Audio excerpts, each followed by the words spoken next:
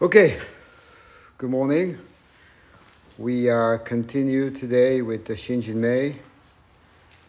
Let me see where we are.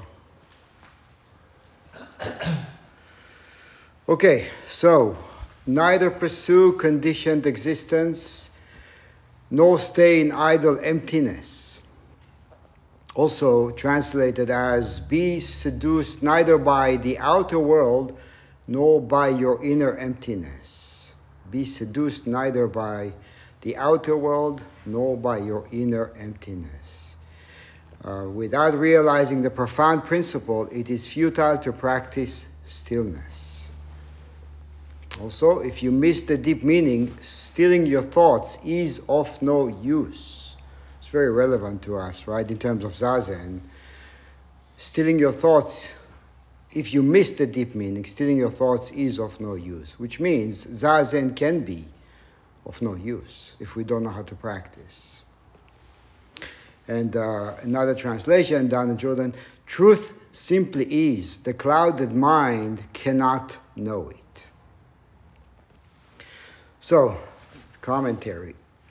The deep meaning of things is that things have no own being, svabhava. Svabhava means own being. They lack separate existence, right? The working of the internal chatter is driven by unexamined beliefs that things have their own sustaining reality, their own validation. We become invested in things, whether psychological or material, because we believe, at least implicitly, that things and our apprehension of them are real. What we rarely understand is that we apprehend only our idea of things rather than things themselves. Right? We apprehend only our idea of things rather than things themselves. In other words, what we see, what we think, what we smell, often has to do with the way we interpret it, not with the way it is. Right? And it's not just a statement, it actually pertains to everything in our lives. So everything we encounter, there is what we encounter, and simultaneously and immediately, there are the thoughts, feelings, and what we have assigned to that, to the experience. And that's what we interact with. That's what we see. That's what we react to, we should say. Then he says, selfing drives the engine of internal chatter, disturbing the original stillness of the mind, and leaving the problems of dukkha still unaddressed. All the training in meditative traditions is geared to somehow stop the noxious internal chatter that prevents mind from illuminating itself. Now, and this is important, right? It prevents the mind from illuminating itself, not from illuminating something external. It's the mind itself, the big mind, the big I, right? Everything is contained within that. So it has the power to illuminate itself. It also has the power to delude itself. Right? So we have to see it and understand it as such, right? So the power is contained within. The power to be deluded and act as such, and the power to have a realization experience and act from wisdom. The deep meaning of things is seen through the framework of shunyata. The purpose of the shunyata dialectic is to break down the fixation we have with the nature of things as self-abiding. This is not a negation of the existence of things in the provisional sense, but only our fixation with them that continue to disturb endlessly the stillness of the mind and do not allow us to enter into silence. Now, this is raising a very important point of knowing how to actualize the fundamental point or the action of emptiness, which has to do with tapping the depth of wisdom during the stillness of Zazen, and then post-Zazen, expressing wisdom in everyday activities and interactions. So it's the unification of stillness and motion, right, which fits very well with the theme of our Ango. So unification of stillness and motion without fixation on neither, right? As it says in one of the translations, is we become intoxicated by this or that. It doesn't matter. Either way, we get trapped. So to illustrate the issue with fixation on concentrated practice, Musong brings up the example of ancient yogic traditions. And he says, one of the basic critiques of the yoga tradition by Buddhists in ancient and medieval India was that despite their proficiency in concentration practices, the yoga practitioners did not understand the context of original emptiness. That lack of context or deep meaning of things, quote unquote, allowed concentration practices to become yet another form of striving. The essential stillness of mind is manifested only when all striving ceases, right? Stop trying.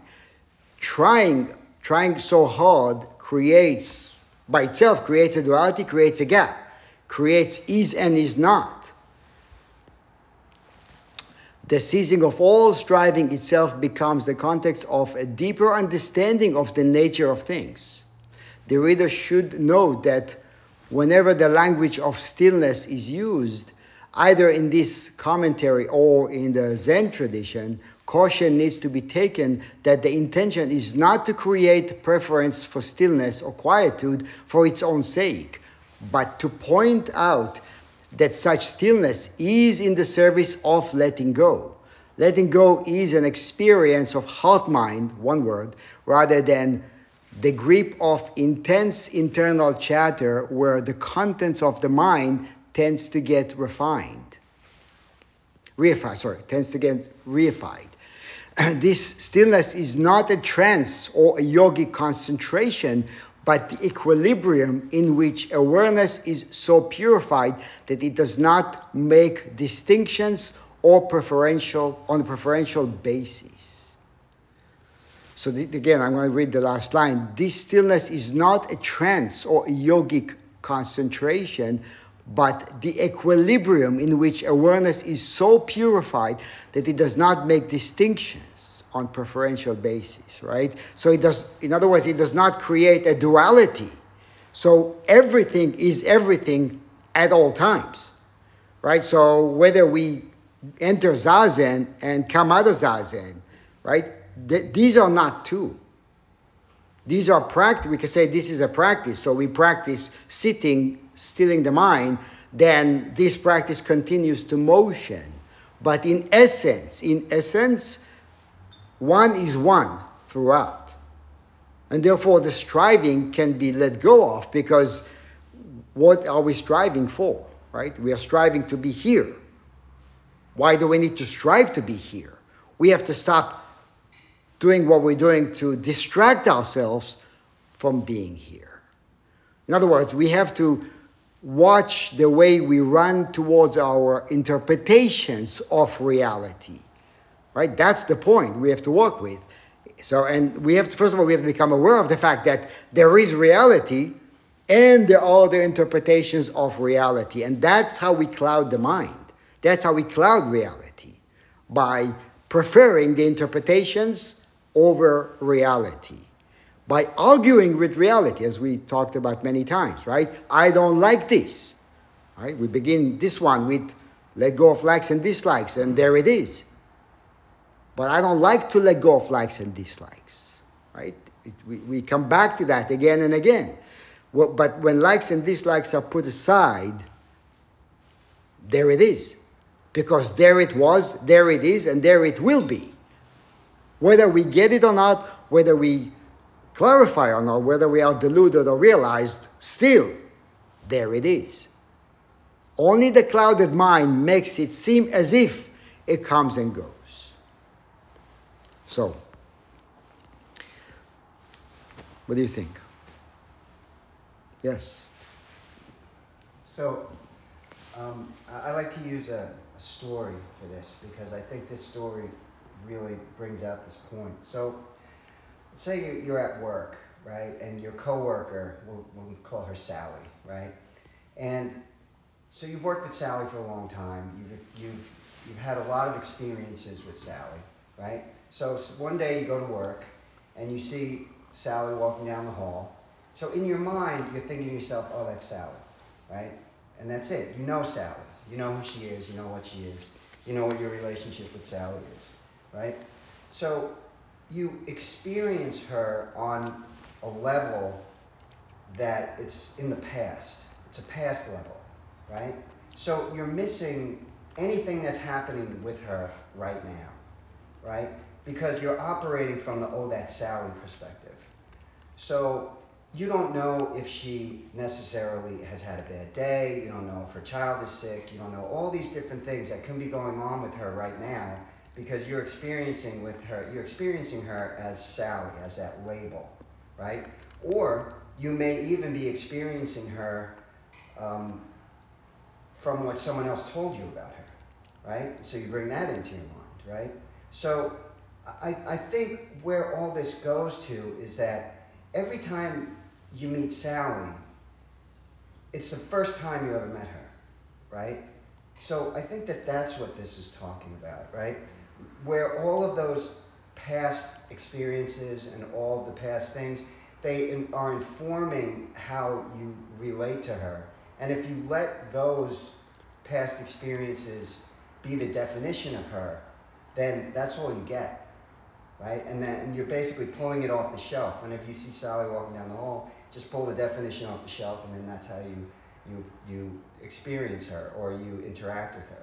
So that's just a very simplistic sort of metaphor that has helped me a lot with this concept of, and it's a very difficult concept to actually practice because when you've done something so many times, it's so hard to see it as the first time every time.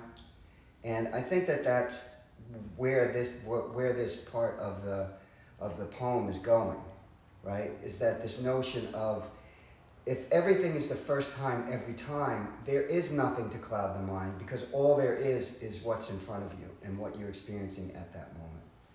So right, and that's unknown, right? So so getting beyond Sally, right? Okay, so now what he's saying here is that this is the svabhava, right? So the deep meaning of things is that things have no own being, no svabhava, right? They lack that, but we designate, we assign, and then there is, because we have assigned.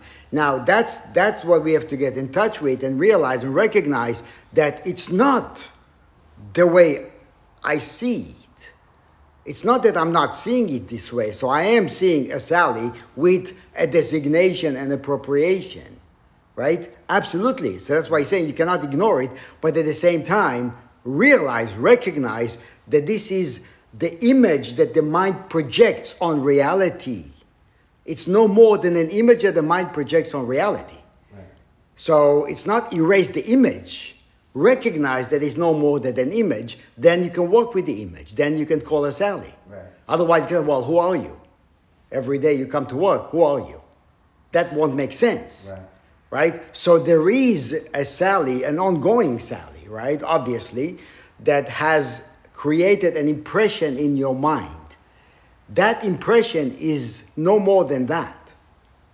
While in reality, what we call Sally is constantly changing, and the one who is seeing Sally also has changed and is changing.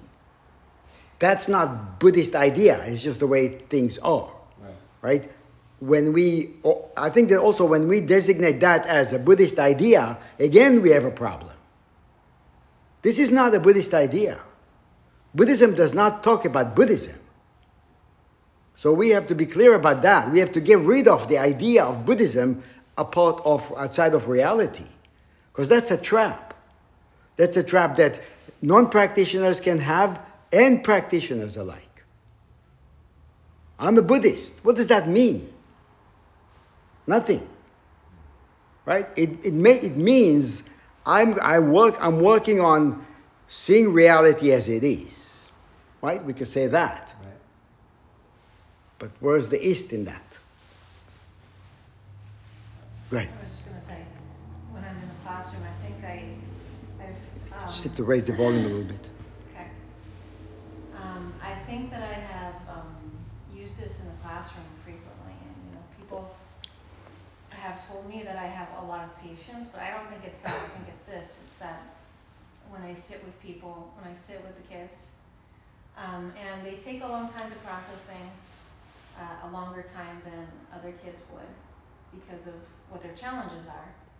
And I've been able to, thanks to the practice, I've been able to, if they don't answer right away, or if they need me to repeat because they didn't hold the attention, or if they need me to be their patience, right? They need me to be patient. So being able to clear that and say, look, I'm asking this question again for the first time. And I'm not doing the second arrow thing or the third arrow thing. Why didn't you listen the first time? It's not like that anymore. It used to be in the beginning. I was just like, and I try not to express that in front of the kids. But, as time goes on, just sitting in front of them and being able to ask that question, the same question. I'll ask again. It's no problem. We'll ask again. It's no problem. I didn't even ask this before. Let's ask this again. Even like 5 or 6 times in a row. So being able to have that clarity without, getting in the way, so that you're not clouding their mind as well, so that it becomes like one mind that needs to be clear for both of us. Yeah. So what you're saying, it gives us the possibility, the opportunity to not pile things up, right? So no svabhava, right? No own being, understanding, realizing no own being, nothing exists unto itself, is another way to say that, frees us to start again and again and again and again, fresh and new. So we don't pile up what was on what is. The way we cloud the mind is piling up what was on what is, and all we see is what was, which is what you were saying. So we constantly see the same things and react in the same patterns. We all know that. We have the same triggers, the same reactivities, because we're reacting to the same thing. Life is changing. We're not. Well, we are, but we think we're not. So, yeah. So that's a good example. And then I was thinking of another kind of situation in daily life related to what Kojin was saying. So I don't think it's possible to, in daily life at work, not to have an image of Sally and how we expect her to behave or what our relationship is. We can improve it, but there's going to be an image for the purpose of functioning. But then, if Sally suddenly acts in a very unexpected way, then how do we react? We don't want her. We don't let her. No, we don't let her. So, right. so that's where our image, if we're free, right, that's where our image would switch, and we'd say, now she's like this. What is this? But not. Yeah. You can't be like that. Because it's a threat to our image. Yes. A threat to my image is a threat to me. Yes. It's not just to the image. Right. My image is pixelating. Oh my God. It's terrifying because my image of reality is pixelating in front of my eyes. Right? Yes. That's what happens. Yes. My image of the other, my image of me, the image of me is falling apart. Right. And we have to go through that. And we can train ourselves to go through that on a momentary basis, right? It doesn't matter who we talk with, what we encounter. We can train ourselves to see the images, to see the interpretations, and see what's going on. And allow what's going on to remain unknown, which we always go back to. If we allow it to remain unknown, then we're not slapping our interpretations on it, and it is not covered up. It's available. Right? So we again and again, it's a matter of training. It's not a matter of I do or I don't. It's a matter of on-the-go recognition and training. Training the mind. Are you clearing your throat to speak, or? It's a constant annoyance, but I do. What Yogan said was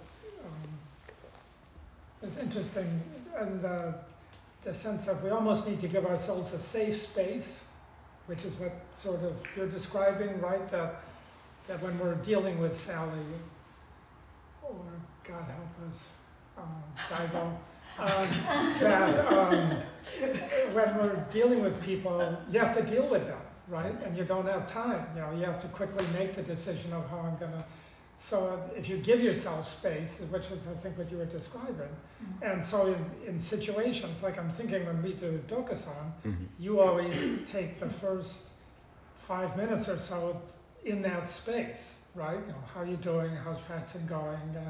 And sometimes it can sound kind of mechanical, but sometimes it's really kind of establishing that space where now things are open. Anything can happen in that open space, and it's sort of an invitation to, if there is something new, that could come forth in some way, and that it doesn't have to follow whatever. So it's very easy when encountering somebody to just pick up something from previous encounters with them and kind of keep going with that, which sometimes works out very well, but it doesn't create that space where something different can present itself and appear and at least appear for a moment. It might not be all that recognized, but at least it gives that possibility. So It's like Dewey's inquiry. it's what? It's like that opening Dewey Yes. was talking about, letting that be there, letting that sit there, and letting inquiry come out from the people in front of you, and letting that open space be there. Yeah. So it's like, We have to be willing to live on the edge. For that, right? We have to be willing to live on the edge, because it's that, right? It's not non-grasping kind of living, because we grasp the images. That's what we hold. That's all we can hold on to. We grasp those images, right? That's where grasping Right, and happens. reminding about the edge.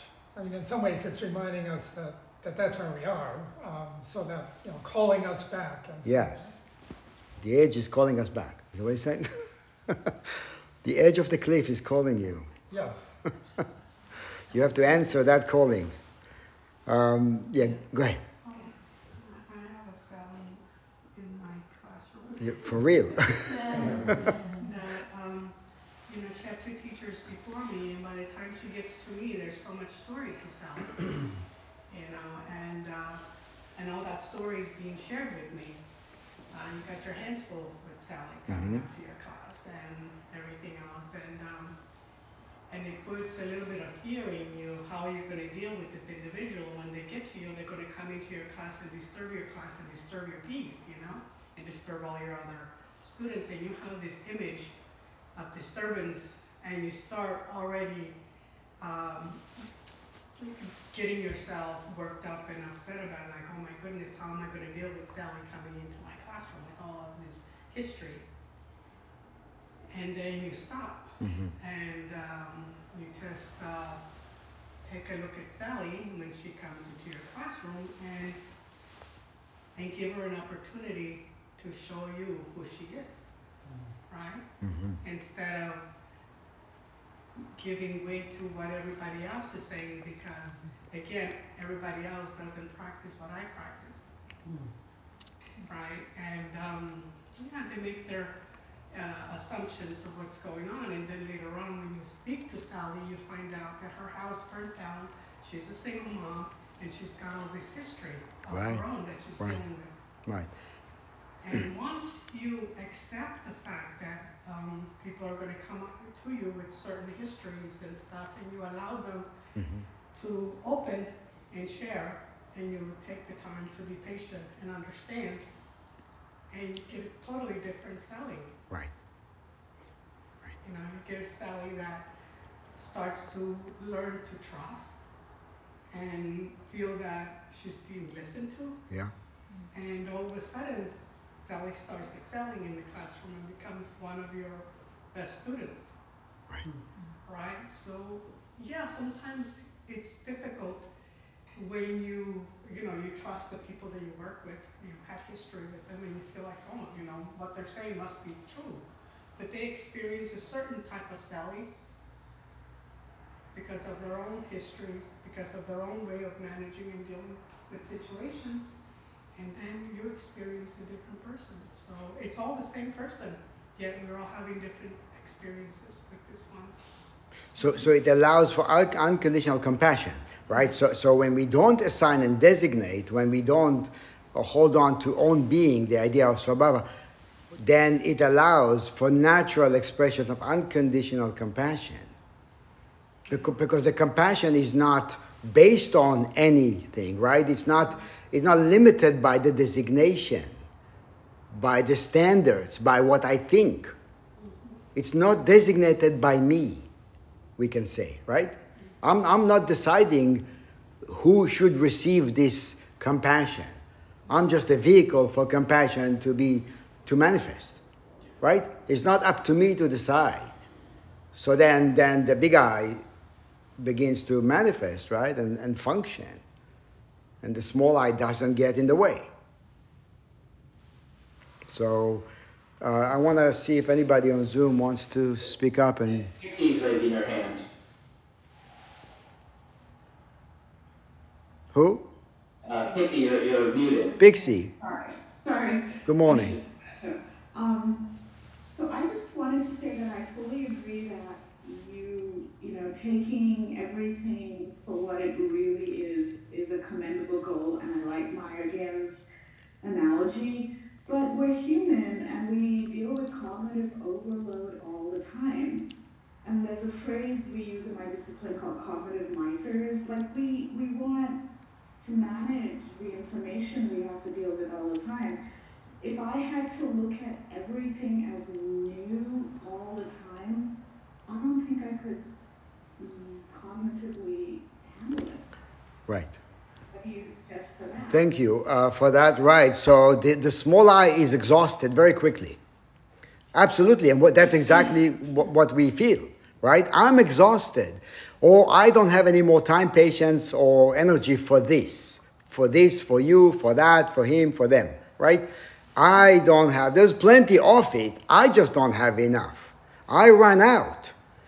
That's the transition, right, from the small I to the big I. There's plenty of it, whatever it is we need.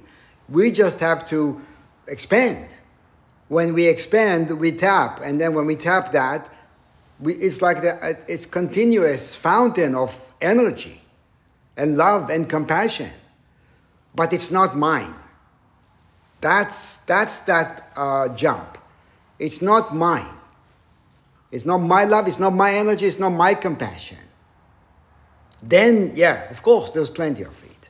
I run out. I am tired. I don't have energy for this. So it's natural. What you're saying is very natural, and that's where the leap, the jump, right? That's where practice is radical. What practice is talking about is radical because it goes against the grain. So I agree or I disagree is the grain, right? So when we read text like that, it's not that we have to read it and, well, do I agree? Do I disagree? Does it work? Does it? That's staying within that same realm, right? Text like that is meant to break us free from that which says I agree or I disagree. So it's a jump. Now, this is actually a very good point. I know I'm going to give you the microphone in a minute. This is where I think we need to look at what practice means and how to practice. Because in order to make that jump, we have to be so diligent about our practice. Part-time practice doesn't break free, doesn't help us break free. It doesn't. Wholehearted practice is the only way to practice. Now, we're not saying wholeheartedly be there every time. But what we're saying is from the moment you wake up in the morning until the moment you go to sleep, practice should be, as one ancient said, put on the tip of your nose, so you never lose sight of it. Whatever you do, wherever you are, you constantly engage with the practice. Constantly. Not in and out. Not I put it aside, I'll get back to it.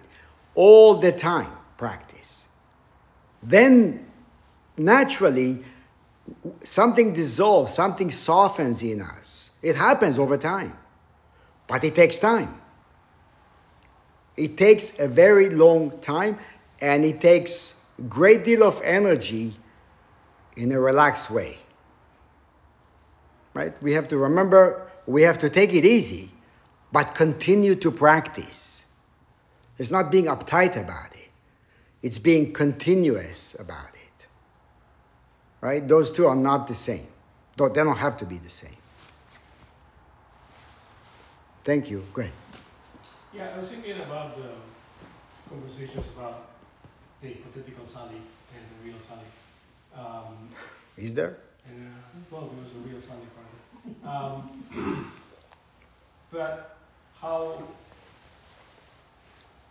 I think, you know, what Pete is raising is like, how do you actually kind of do this practice? And I agree that the continuous is the way to do it. However, I think there is at least it's what kind of I tend to do is that like let's say we have this Sally conversation and it's like, hello, and you know, how are you doing? Go good, okay, and everything goes according to the Sally you know. So okay, fine. So one day Sally doesn't say hello, and that's not normal. And so you start kind of racing in your head. What's going on with Sally? I'm not good enough. What is the problem? You know, and that is the trigger that we need to recognize. Because it doesn't matter, I mean, if for some reason, you know, the wall is a wall and the door that we're opening is a door that we're opening and nothing is different, we don't need to practice. I mean, we are not really focusing on that practice that much. But the moment that these things are annoying us or they're creating some stir, that's the trigger. That's the moment that you can say, why do you not understand this? And then we need to clear. And that's the kind of signal for us to open. You know, and whenever we feel that grasp is where the training has to do. In like, okay, Right. So I'm losing the balance. And recognizing that I'm losing the balance. How do I come back? How do I see this opening? How do I open this up? It's not about, you know, not seeing Sally as Sally and kind of trying to see everything empty, because that is like too much to do. But it's about like, okay, so this is triggering me. How do I open it? How do I let go of that issue? Let go of that moment. You know, and I started a new job like 7-8 weeks ago, and a lot of new people with a lot of different ways, a lot of different things, a lot of different reactions to it. People that are older than me, people that are younger than me, people that they think they are, you know, they project that they are really it. Some people that are super kind, you know, and all that creates a lot of stir. And I was like into that, and I was noticing every time I was noticing, it's like I was kind of putting labels on things, you know, and the labels. I mean, luckily enough, I don't stick the labels too hard, you know, and so I can take it out in the next interaction, because I mean otherwise it's like the first time you see somebody and it's not saying hello at all. All right, the second time, the third time, it's like this guy is like really not nice, and then it happened that the guy was just super shy, you know, and there's some people are like that, and they just don't say hello because they're super shy, you know, and so. You know, how do we recognize that we are labeling? Is that kind of what I see that's important. So what they're saying here is, you know, in one of the translations, don't be seduced by that. Don't be seduced by your thoughts. That's the point, right? Do not be seduced by your thoughts that are saying that, right? Then if you're not seduced, you don't go with it, you don't believe it, then you stay clear. And then you stay open, is the point. Hang on one second. Is that right? Yeah, you stay open. That is something. Right, and that's the practice. There's always something in the text that is saying the same thing in a much better way. But we have to make the connection. That's the point. What we're doing is making a connection between our own understanding and the way we express it to the text. Then the text is not foreign or is not ancient. Yeah. It's alive today, right? It's relevant to our lives. Otherwise, text is like, well, that's great, but I have no idea what that means, and there's nothing to do with my life, right? That's why we take the time to unpack it together. Hang on one second. I want to make sure that... is anybody on Zoom? Anybody else on Zoom? Yes, Mason, good morning. Good morning. I love this concept. I find it... Can you hear me, by the way? Because I'm outside. You can? Okay, great. Yeah. I love this concept. I feel like it's quite radical in the sense that the spaciousness that you allow another by just like not being attached to the filters, the image that you have. I think possibly this logically seems that it would give them the spaciousness to also like improve, like in the example that Majo gave Sally, the difficult child, and she was told by her colleagues that, you know, she may disrupt the peace in the classroom, blah, blah, blah, but it kind of allows, it affords Sally that opportunity to go beyond and come out of that, that kind of, that sort of shell, that constricting shell that everyone has put her in, that box. Mm-hmm. And maybe in a wider context of the world, when you look at someone like Putin, well, he's sort of demonized and seems evil, but if everyone had that less of an attachment to the image that they perceive of him, maybe that gives him the spaciousness. Which is those kinds of examples where we're so quick to categorize people on a metaphysical level. I guess this is a question. You know, we chant about how molecules interact even as they merge, that kind of thing. I might be getting that wrong. But on a metaphysical level, or a quantum level, do things change when we don't attach to these images, these like filters that we have of people? Right, so we change the way we interact. So something changes, right? So when we expand, we give others permission to expand as well, right? When we contract, in a way, we trigger contractions in others, right? So by accepting, for example, by accepting oneself, we allow others to accept themselves because we're not uptight about it, right? So, yeah, the way we are affects the way the world is.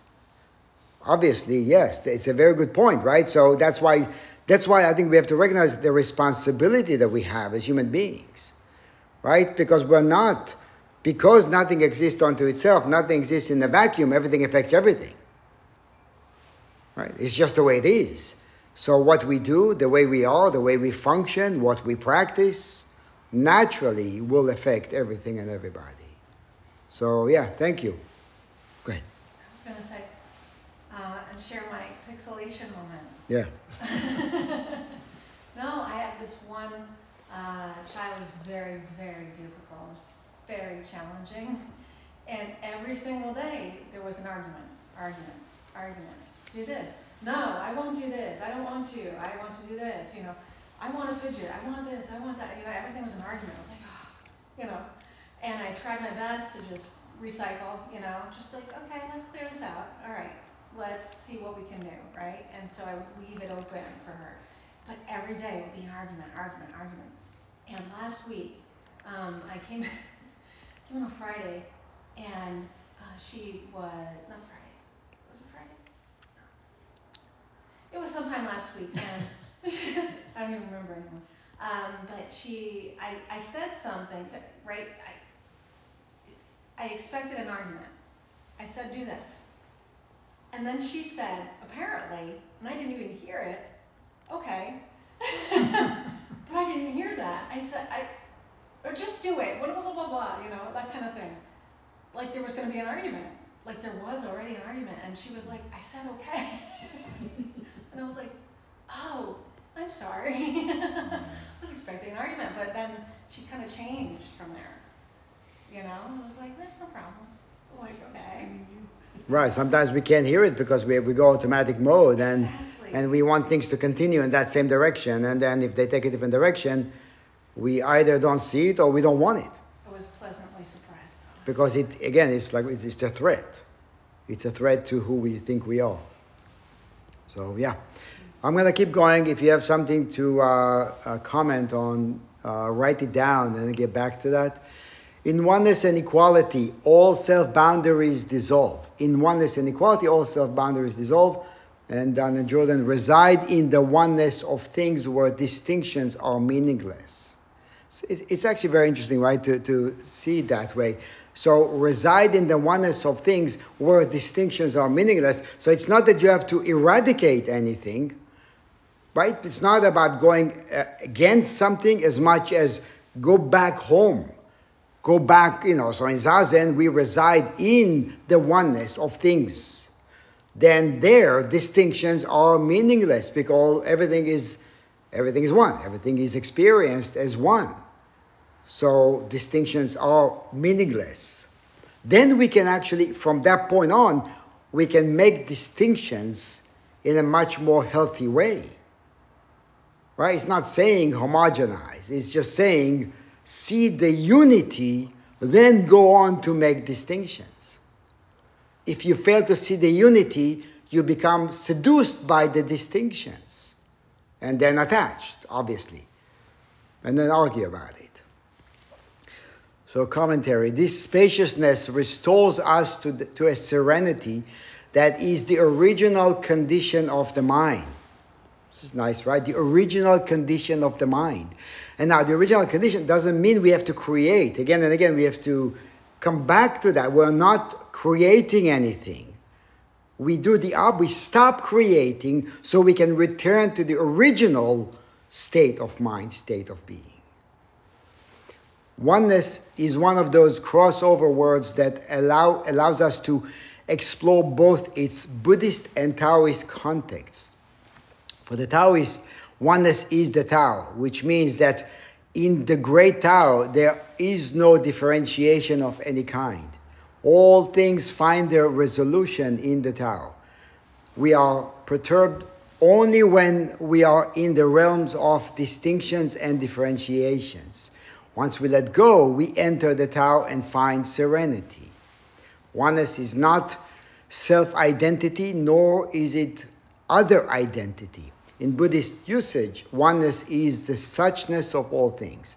The suchness, tatata, is things as they are, in their present manifestation, the way they appear. And their present manifestation is dependently arising without any own being, without svabhava.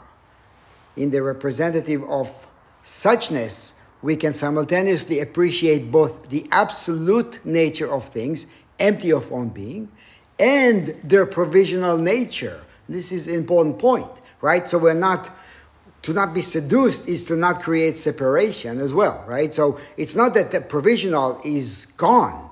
There is the provisional, but it's not a part of or outside of the essential.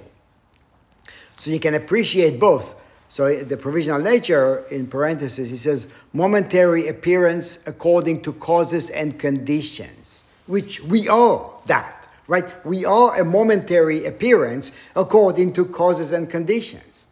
Our being, right, our physical being, is no more than a momentary appearance according to causes and conditions, right? Our parents got together and that's what it led to. Right? So, and that's what we are, that momentary. And thereby find serenity. Water is always serene in its waterness, regardless of the different kind of containers it is poured into. It does not cling to any erroneous views that one container is preferred over than the other. So it doesn't matter to the waterness. It's a good way to say that. The waterness is not disturbed by the container it is being poured into. But we are disturbed by the conditions in which we manifest or we find ourselves in. And that's because we don't see or experience our own being, our own waterness as beingness.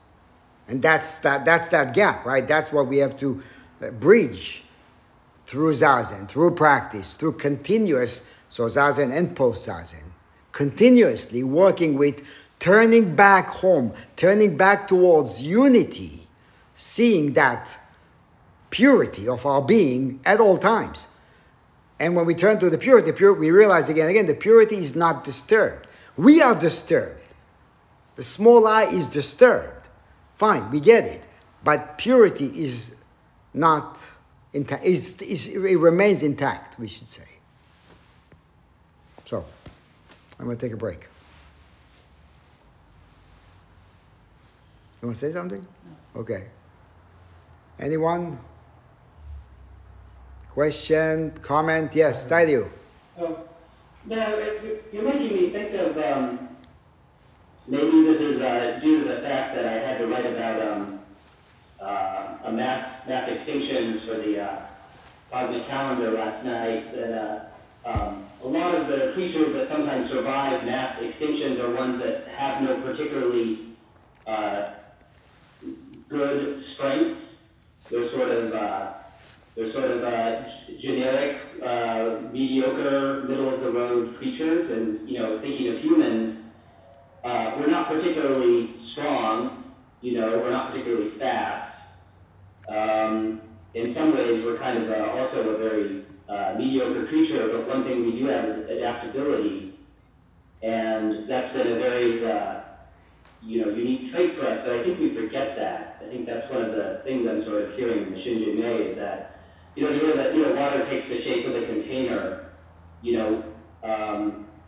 often been able to just adapt to whatever circumstances and find solutions, being as small as we are, we build technology and so on, but it's funny how we forget that. We're actually trying to make a world that is very rigid and very similar, which is actually against the very nature of what we are and what we should maybe be looking at. So, just a thought. Thank you. Yes, actually the next line and the commentary may work together with what you just said. So we'll get to that. Anyone else? You want to say something? I was going to say that the opening goes both ways. The more compassionate we are with other people, the more compassionate we can be with ourselves. Right. And the more compassionate we can be with ourselves, the more compassionate we can be with other people. So sometimes it sounds like, be compassionate. It's almost like, I don't know, the 11th commandment. Go out and be compassionate, but it's reciprocal. It's the more you can be compassionate with others, the more you can be compassionate with yourself, and it just happens. I mean, it's not that it's something that is mysterious. That the two are connected to each other, so it flows in both directions. Yeah, the trying is the problem, right? So when you have to remember that from a few weeks ago, Umon was asked by a monk, how can I practice 24 hours a day? He said, give up your effort. Stop trying. Right? It's the trying, which is the next line. It's the trying that creates the issues. Right? So, and we have to understand what it means to practice naturally, to practice at ease. We try too hard. There is effort. Obviously, there is effort. Without effort, nothing. We're not going to break through anything. But it's the right effort, right? And that brings up the question: what is right effort? So I'm going to keep going. But again, like I said before, if you have something to say, write it down, make a note, and share it with us. Trying to steal action is an action itself. Right, trying to steal the mind, right? Still trapped in duality, how can you recognize oneness? And then another translation, trying to steal the mind inhibits the experience of oneness. It inhibits the experience. Not that the experience is not possible, it's just that the effort itself is creating that. It's creating the veil. So we are unable to experience. For the very action of trying is the busy mind at work. So that's how the mind expresses itself. It tries it tries, and the trying itself is kind of like going around in circles. It gets nowhere. But it is exhausting while it gets nowhere. In the commentary, he says, as one of the central ideas of Taoism, means an action or inaction takes place spontaneously and naturally, but it is the inaction, it is the activity or inactivity of the saint in whom all traces of self-consciousness have been washed out. In other words, there is no self, there is no svabhava, there is no separate existence. When there is a conscious effort to stop an activity that we find undesirable, which happens often, we are actually engaging in a struggle to find the opposite, which we think will act as an antidote to the situation. But of course, the antidote itself is a corrective that we are trying to impose on an inherently unflawed situation. Inherently, it is not wrong. But we think it's wrong, we're trying to fix it. The trying to create it is actually creating more suffering by itself, as he's saying here. And it ends up filling us with more chaos. We are always trying to fix things according to our own preference, our own designations. And we're not even aware that our efforts to achieve, say, happiness is itself a neurotic enterprise. So trying to become happy is creating unhappiness. Right? And we never find it because what we consider happiness always remains elusive. Because it's always within that, what we think it is, it remains within the designations we created. And then, of course, it's unavailable. In the Tao Te Ching, Lao Tzu wrote, thus the wise deal with things through Wu Wei and teaches through no words. So it's a non-doing doing. Wu Wei is non-doing doing. The 10,000 things flourish without interruption. They grow by themselves, and no one possesses them. The Tao is constant and Wu Wei, yet nothing remains undone. Or in other words, everything gets done, I'm not doing anything. When I am doing, I get exhausted. I have had enough. I don't have much energy for this, or any energy left in me for this. That's trying, too much trying. So what they're saying is that in the Tao, the Wu Wei is constant. So active all day, she does nothing is exactly what that means. Active all day, she does nothing. Why? Because she's not there outside of the activity. When she's there outside of the activity, well, I like it, I don't like it. It's happening, it's not happening. It's working, it's not working. It's against me, it's for me. That's our entire lives, right? And it's phenomenal, right? What it is offering, what it is telling us that's available. So, and it is a state of being, this state of being is akin to the equanimity, which, contrary to what some may think, is a state of supple readiness to respond to the need of the moment appropriately and without delay. And that's Wu Wei, or that's the action of Wu Wei.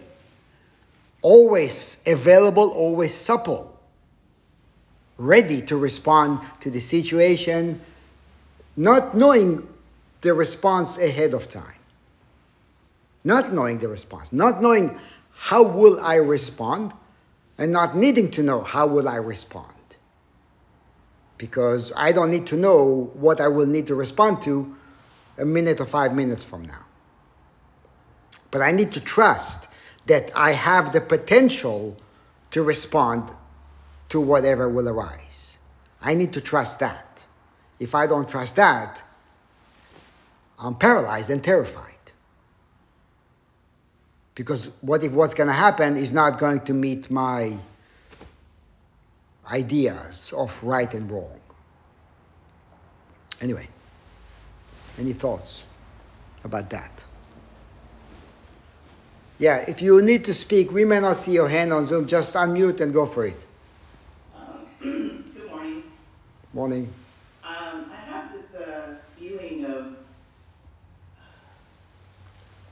like a euphoria, and then at the same time, because I'm like, oh, I'm stepping through the door, I can feel that I'm grasping this, and all of a sudden that feeling of going down a roller coaster happens because of the fear of letting go. And it's interesting how fear plays a big role into opening. I mean, I believe a lot of us want to be more gracious in our daily lives, but I think fear plays a big role into being gracious and more open to possibilities. Yeah. So a sense of euphoria, you said? Yes.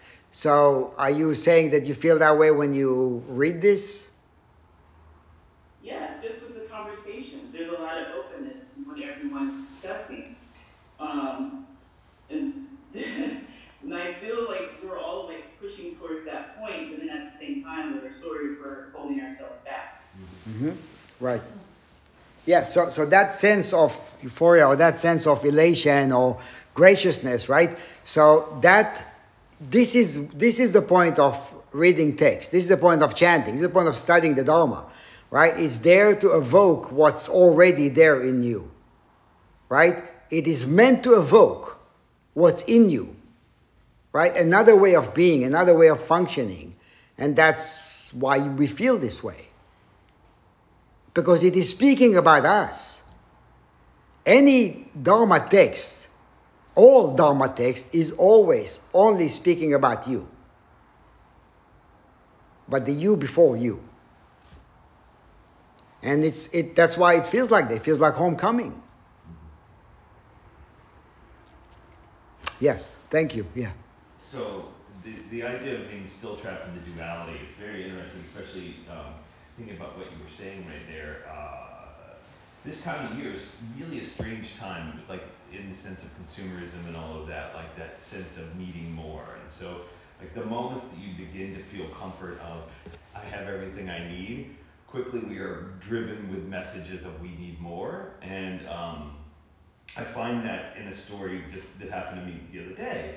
So after looking in Tyru's telescope the other day, I'm like, I totally want a telescope really bad because I want to see all these things. And so I've kind of been chasing this idea of a telescope. But when I think about it, about a year ago, I was driving down the street and there was a telescope on the side of the street. It's like trash or whatever. You know, I was like, oh, I'm going to totally get this. And I put it in the back of the car and I put it up in my attic and haven't done anything with it. It's just there. I'm going, oh, look, I captured this thing that I'm going to use, but it's going to take work to get it to work, and it's too much work. I don't understand it. And so I still wanted to, you know, capture it. So the other day, you know, like I'm looking through all these ads of like, oh, I'm going to buy my kid a telescope for. I was like, I should just go get the one in the attic and get it out. But there's something about a telescope to me that feels a lot like Zen. You know, like it has like these mirrors. It's all reflecting these things, and the mirrors have to be aligned, and then you use a lens to look even deeper into it. So looking deeper into this moment of this telescope that I had just let kind of like gather dust in my attic, I was trying to aim it at the moon. I could never see the moon because I think it needs some work. It's okay. But the real moment to me was like I just looked up and saw the moon. It didn't matter, you know, like I was enjoying that night of just seeing it. And I think, you know, for me, reading these texts, yes, we are pursuing a lot of different things in these moments right now where we're like pushed to wanting more, sometimes just being with it, and also being willing to put in the work to experience those moments for whatever it is, with all the attributes that you have. So that's kind of what I was taking. Thank you. Yeah, it's moving. Right? It's deeply moving, and it's amazing what comes up. Yeah. Right? When we are exposed to this. So, anyway, before we continue to open it up, I just want to go back to something here that I did not read from the commentary about equanimity. And he unpacks it, I think, very well. Musong says, equanimity does not deny or contradict human agency, but rather provides a corrective balance to the restless self-centeredness in which we humans are taking part all time. Right? So all the time. So this is actually shedding light on our self-centeredness. Wu Wei as non-doing is itself the highest form of doing.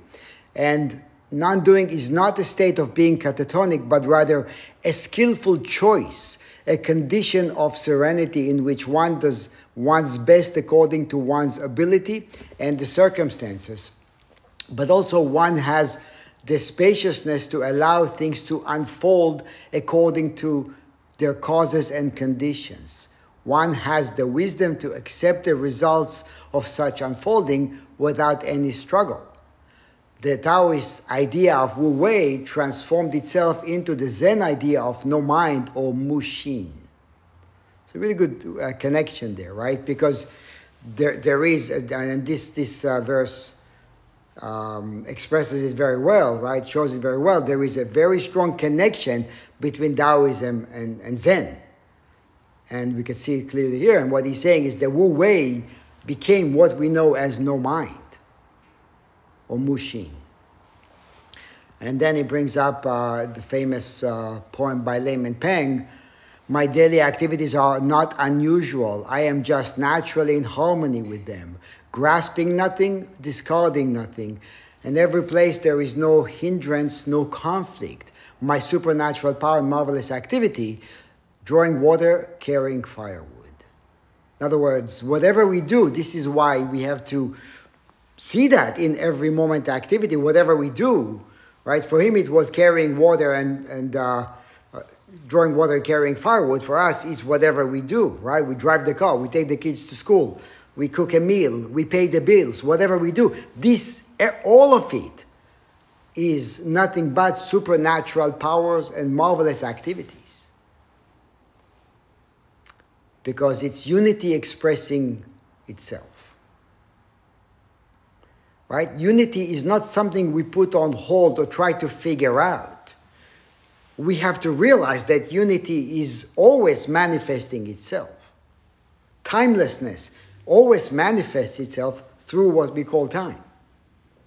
Those are not two things, two concepts that we have to figure out a way to merge. So that's the expansion from the small I to the big I. And that's the leap. So where are we at with this?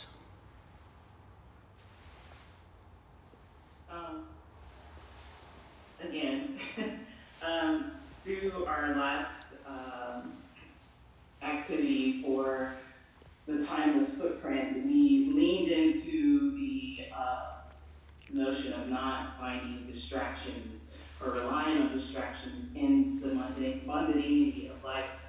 I just think it's interesting that, even though I participated in the workshop, I found myself after the workshop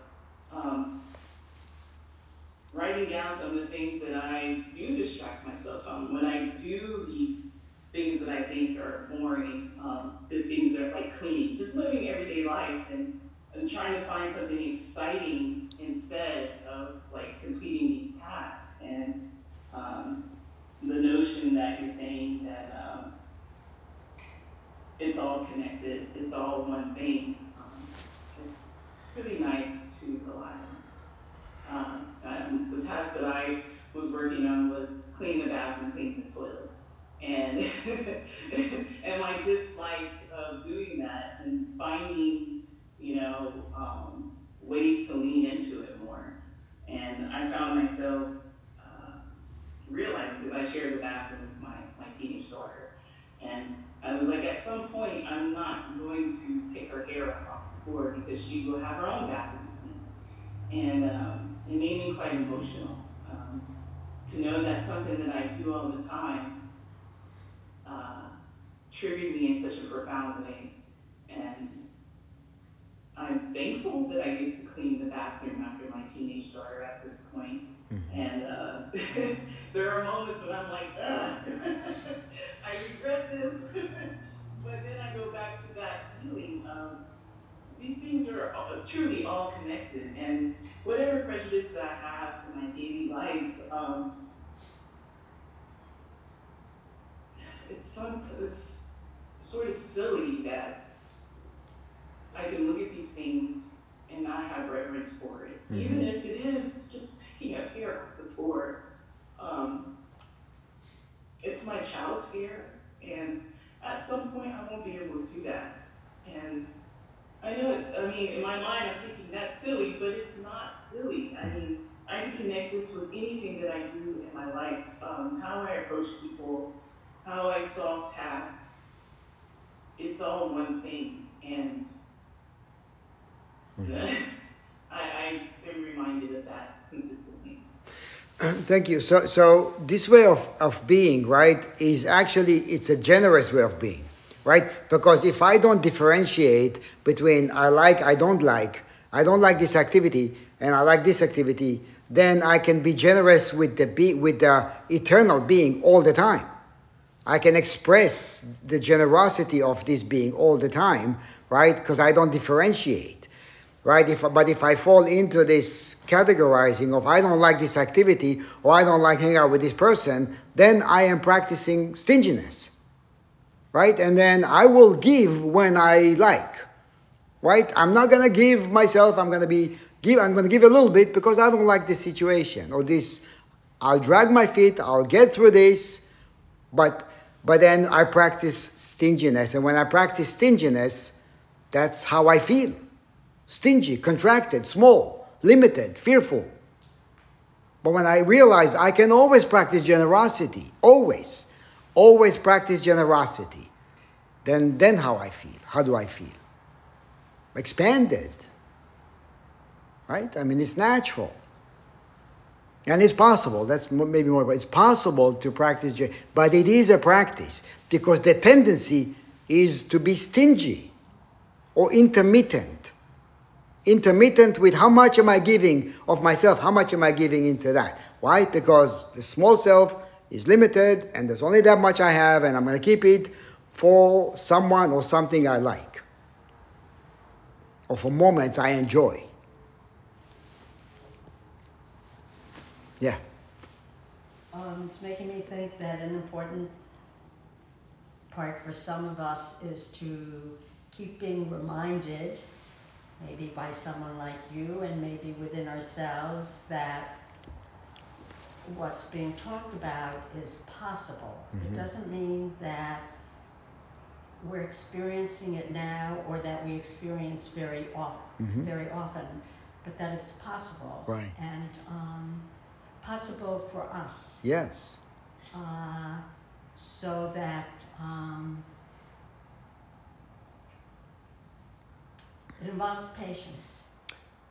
Yes. And taking time and realizing that the fruition might take a long time. And also, when there will be fruition, like I'm feeling it now, we have no idea.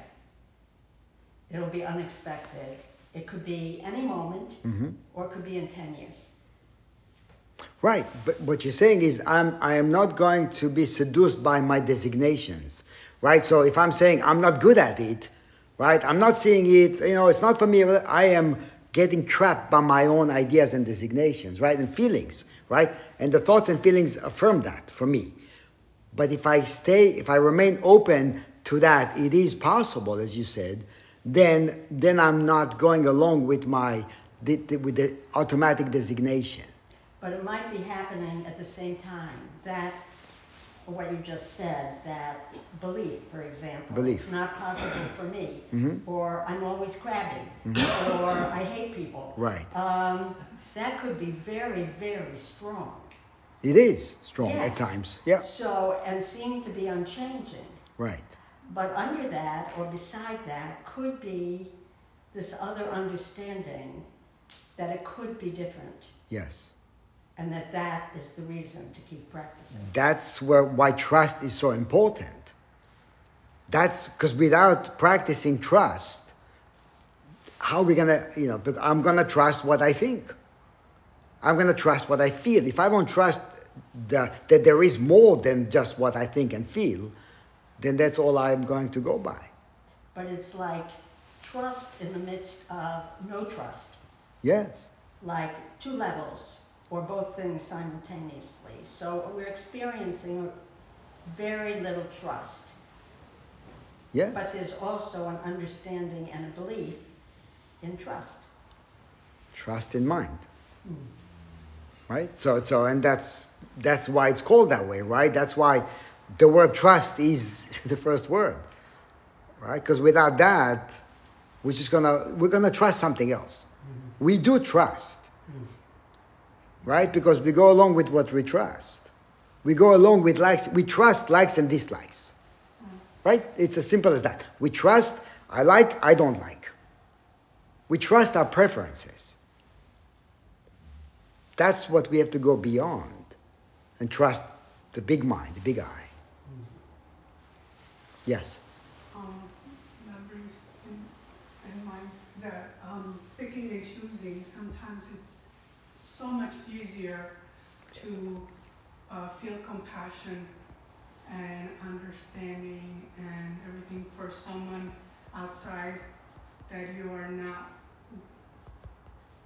very connected with it or have a lot of history with, and you pick and choose, and it goes, it's so easy for me to show compassion sometimes to a student that I just met, and it's sometimes more difficult for me to show compassion to someone that's been in my life pushing buttons and aggravating me for a very long time, and yeah, we pick and choose, and sometimes we sit there and we create stories about how this person shows up into our life and what are we going to do the next time that they push a button, and we sit there with the stories, and it's so exhausting, right? It's so exhausting, and then you say, I don't have patience, or I don't have energy, or I don't have to deal with this person and the situation that's been present in my life pretty much all of your life, and then you sit there and then you create another story about when we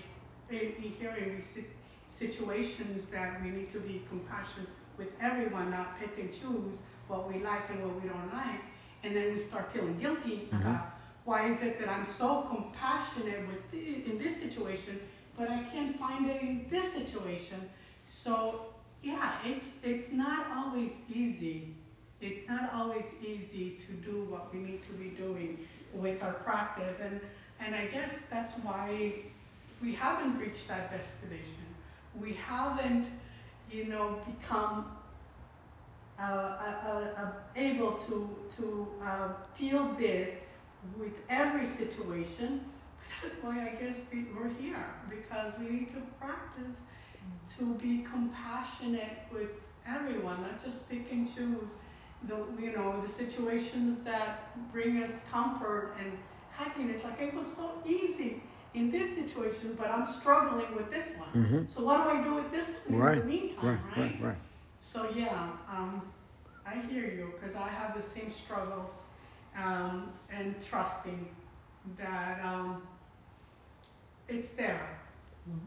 It's there. It's just That's why we call it practice, as you said, right? So that's why there is a sangha, right? So that's why sangha is a jewel, because without keeping each other together in the practice, we're gonna veer off. We're gonna go astray. We go astray. It's not going. We do go astray, but having a sangha and coming back to that, and even being on ourselves, doing whatever we're doing by ourselves, we can still think about the sangha or being a part of a sangha, and that could be enough to give us some strength on the way. Even being alone, knowing I'm a part of a sangha, thinking about other sangha members, right? It could be enough as nourishment for the way. Right? And then we come back. Yes, we go astray, but we can come back. So we don't stop. This is why we don't stop practicing. We have to keep right? It's not a matter of should I not, right? It's not a matter of preference. It's a matter of practicing life. Yeah, because it's kind of just to think that you're going to walk through life with your heart open all the time and loving and throwing flowers and to everyone. No, sometimes you have to put. I feel that sometimes you have to put a line where other people cannot come into your space and push buttons, right? But you could still have compassion in a way where you have to meet them at the space that they're at also at the moment, I think I don't think it's this practice. If it was easy, everybody would be doing it, but it's very difficult. And at the same time, it could be so simple. It is actually. It is quite simple. It's just that we do complicate. We do create complications. That's real. It's not a judgment. We create complications automatically, often being unaware. Because, so I'm just saying I like this, I don't like that, right? That's the baseline. We don't understand that that's not the baseline. That's creation. We created likes and dislikes. Because we begin the day from from very solid, defined likes and dislikes. And the one who does the liking or disliking, right? That's not the baseline. That's all provisional. We have to go beneath that, deeper than that. Then, there is likes and dislikes, but there is a deeper level. And that's who I am. So. I guess we're here trying to figure out that deeper level. That's why we continue, right? Okay, so to be continued. Let's finish. Yeah. Sure. Yes. Okay. Thanks. Hi guys. I'll be brief, but it's really heartening for me to hear about how everyone else is practicing so diligently, even while it's hard. It's just very relatable, and I appreciate hearing about those experiences. I think someone's receiving my Dharmaning, which, as you guys know, is cheerful awakening. I've been noticing more about how like what I sound like when I'm talking with people that I'm comfortable with, and understanding more about who I am in that way. And I've noticed that I've just noticed this cadence, which kind of cracks me up. But when I'm talking with other people that I like, I have this voice that's like, and I often find myself in conversation being like, yeah, what's up with that? Like just those kinds of phrases. And when I'm by myself and when I'm struggling, it's funny because that self somehow kind of tends to disappear. But just hearing about, there definitely is a lot of struggle that I feel in this practice, and I'm just thinking about responding to that struggle with that kind of voice that I find comes out when I'm around other people and being like, oh, I'm struggling with this. Like, what's up with that?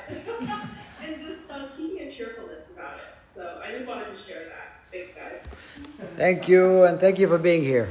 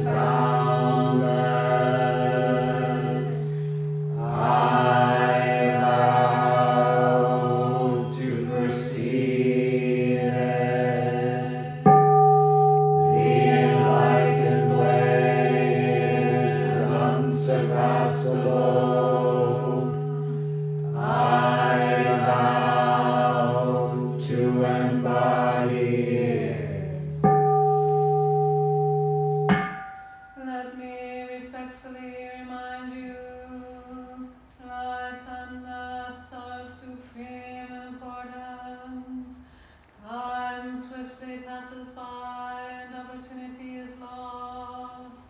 Each of us must strive